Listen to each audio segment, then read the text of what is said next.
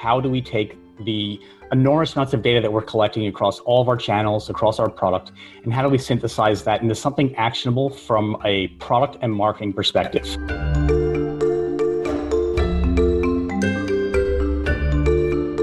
Jeremy, excited to chat with you today. To begin, can you share very briefly, 5 seconds, what is Indicative?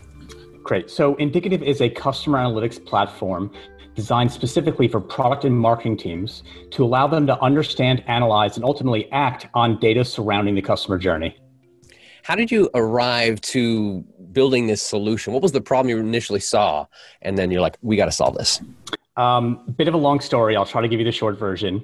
The short version, effectively, in a prior company that I had founded and was operating, we wanted to be as data-driven as we possibly could. And we struggled with the notion of how do we take the enormous amounts of data that we're collecting across all of our channels, across our product, and how do we synthesize that into something actionable from a product and marketing perspective. Long story short, we looked at products in market, and nothing really satisfied our use cases. And we decided to roll something ourselves internally. And I think like a lot of products end up being born out of necessity. And so we effectively spun out Indicative from another startup and then began building the customer analytics platform that we wanted. The best use cases for sure come out of a problem that you initially see. So basically data analytics turning into actionable tactics. Is that kind of the nuts and bolts?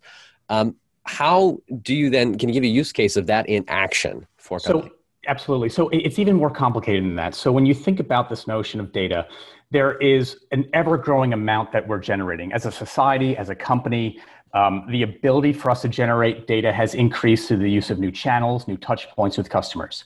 That generates data, but harnessing that information is really difficult. So from a traditional sense, if you're storing this data in a data warehouse, synthesizing that into something actionable is very hard because the customer journey analytics, or typically time series analytics, isn't the kind of thing you can just write a SQL query for. So I'll just state that again. This type of analytics is not something you just whip up a SQL query for. And so the traditional BI tools around understanding customer journey don't really have the ability to answer these questions by themselves. So what does that mean? Historically, the way that's been solved is by having engineers or data scientists, data analysts write both code and SQL that synthesize this information into analysis that then yields quote unquote insights. What our platform does that for you automatically. So our platform is both a visualization tool and an analysis platform. So examples of that would be, if you want to look at, say, simple KPIs like sign up or page views or even purchases, that's very easy to do.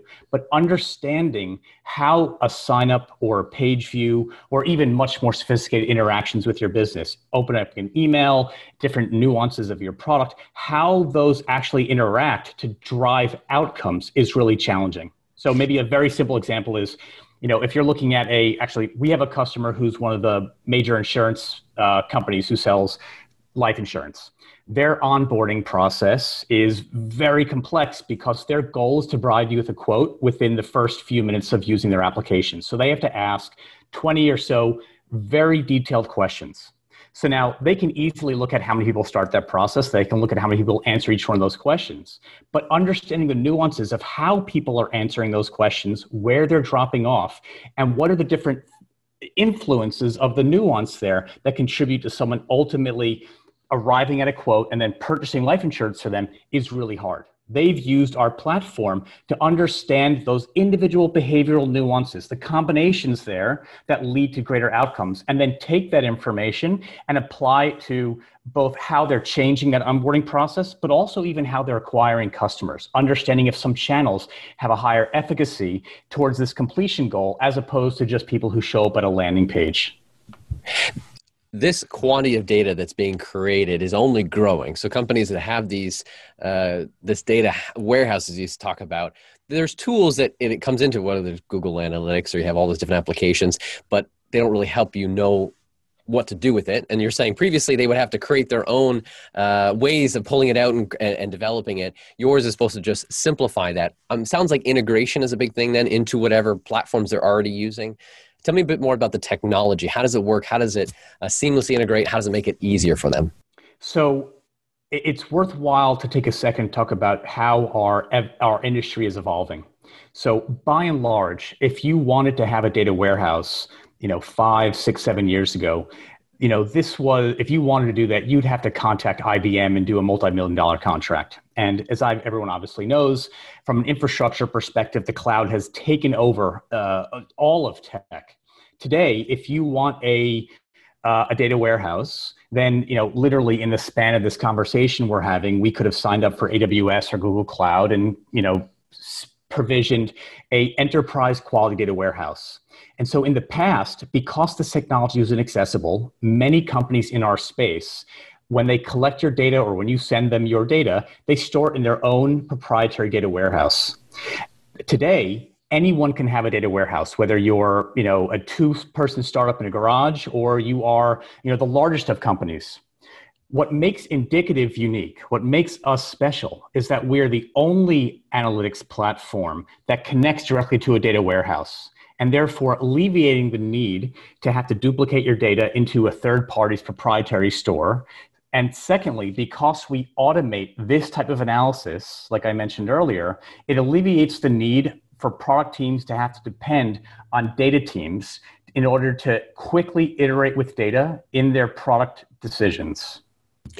So this living out to a reality of a product manager being able to have access to this, is it just faster execution of, all right, now data's automatically come in, I can make decisions and adjustments now within a week or a month versus what used to take me longer? What's that time change? Well, I think the effect of this has been that product, by and large, we used to think of it as an art. I have a knack for a product. We should do this. I think that's going to work. And I'm speaking a little bit, hyperbole here. What's happened is we now have the ability to harness this data. So product has become much more of a science in and of itself. So how do we apply that? And your question was, what is the timeline?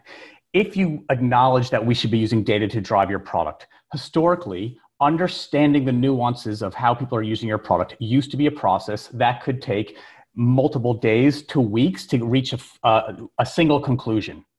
Today, and I think the way we believe in this is that you should be able to make many decisions or at least get access to information at your fingertips that helps inform those decisions. And for people who work with data, it's never just there's one answer. Typically, it's you generate an analysis or a chart and you say, that's interesting. And then you say, I want to look at this 10 or 20 different other ways. In other words, rerun that analysis, but tweak it slightly and see if you can look at it from a slightly different angle and help that inform more decisions. And so by providing access to this type of data, this type of analysis at your fingertips means that we can make smarter decisions about our product and our business faster, which I think it's obvious then that can also lead to better outcomes, more success stories, more revenue ultimately for our business.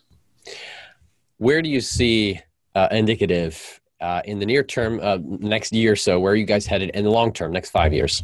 So I think about sort of the evolution of how we use data. Starting with this notion of having a data warehouse just means that we're able to have this data. There's been an explosion in the CDP space, which means we can now capture more and more data. The first wave of utilizing this data is predominantly around descriptive-based analytics. Show me the counts. Show me, the counts and different dimensions of that data. We're moving towards a place, and where Indicative is focused from an analysis perspective in the future, is while our toolset today provides a lot of the ability to look at it from different angles, you're ultimately searching for those light bulbs, for those insights that allow you to make the decisions.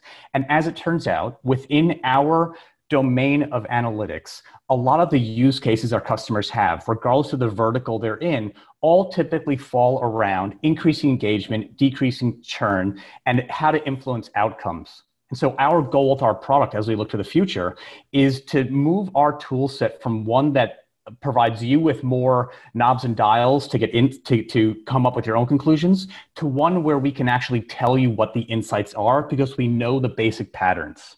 And so when people come to typical BI tools or customer analytics tools, they go in and they ask those 20 questions to help reach a hypothesis. we know what you want to achieve. Why can't we just tell you exactly what the answer is that you're searching for? And so when we think about sort of the time to value aspect, that's almost what I was alluding to earlier, we're trying to look at how do we get that time to value aspect even shorter? And when is that reality going to come in where you'll be able to give that analysis and they don't even have to surf through the data? That's a hard question to answer, right? I don't think there's any product in the market in any space that is able to give you crystal clear, crystal ball predictions on what's going to happen into the future. So I think aspirationally we're all going there. And I think in very narrow domains, there is really interesting stuff going on around making those predictions. But if you want sort of my quick take on at least indicative and our ecosystem, there are bits and pieces where we can do that today. There are bits and pieces where we do that in our platform today. I think sort of the holy grail here is still many years away, unfortunately. When I think about the data ecosystem in and of itself, it's evolving incredibly quickly, which is really exciting.